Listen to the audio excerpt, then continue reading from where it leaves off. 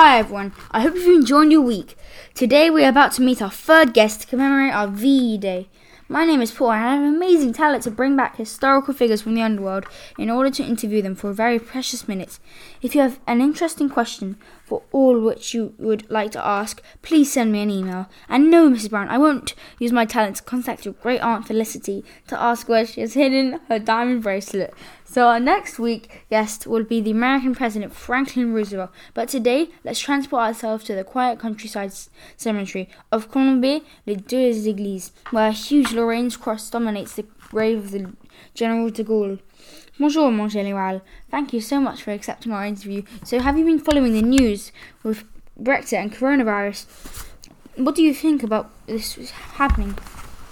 Well, it is certainly sad about this new virus. It is vital for the different governments to be prepared for the next to come. Remember that I was in the army and we understand the importance of the logistics. European countries have relied too heavily on China and have all suddenly realised they have exported far too many essential parts of their industries. I would have never allowed that. That is the problem with today's politicians. They only know how to debate for their next election. I think that this coronavirus crisis might very well be the best or the worst for the European countries. It would be the best if all think ahead and what you want for our children, for yourself. The technologies are reshaping our world, but everywhere where the political leaders and archers. Now is the time to rehearse the economy. Remember, the strengths now of European countries have all been shaped by me, the European Space Agency, Airbus. But what about the future of 5G? Why is there no European champion? Now is the time to act. What do you think about the Brexit?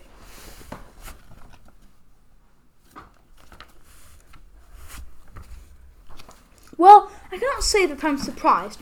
I've been strongly opposed to the United Kingdom's joining of the European Economic Group. I always believed that the United Kingdom was more attached to the United States and to its former empire.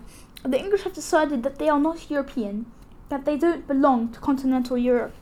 It is their choice. Even if it is geographically and genetically wrong, I'm not sure that the Scottish and Irish people feel the same way about Europe, as they have deep links through the Celtic community.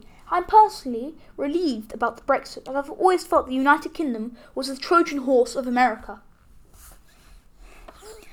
But why do you think you're so opposed to America? You've always been very anti-American because he was concerned about their strong ties to the US.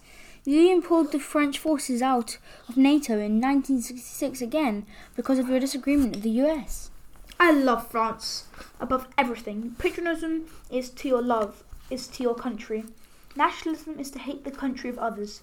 I love my country too much to accept to be a vassal of another one. Look at the American president. He is only one to say aloud what all the other previous presidents did.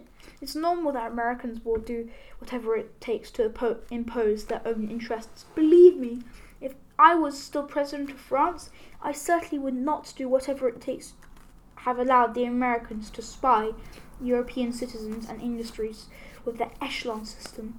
As a Frenchman, I understand the raison d'être.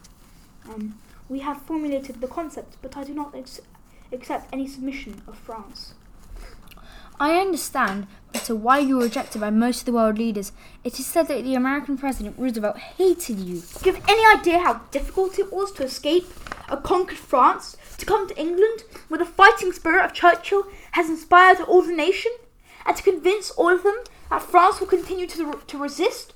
I had to keep a stiff upper lip. The English understood my stiffness. I had to represent France. I was lucky to get along with Winston Churchill, who was my strongest support, but Franklin Roosevelt always forgot that the two countries which opposed Hitler were France and Great Britain. Without Pearl Harbor, would America have come to our rescue? How do you view your life? With amazement, I was a prisoner of war, captured by the Germans during the First World War. After serving my country during World War II and being considered a saviour of France, I was provisional leader from 1944 to 1946. Then I resigned, but was compelled to return to politics in 1958, when the new French Republic seemed to be falling apart. I was elected president and remained so for 10 years. During this time, the economy improved massively. I changed the political system, and France became the fourth biggest nuclear powerhouse in the world, behind the US, the Soviet Union, and the UK. What would be your conclusion? The better I get to know men, the more I find myself loving dogs. Thank you, and thank you, Mon General, for coming. See you next week with President Roosevelt. Bye.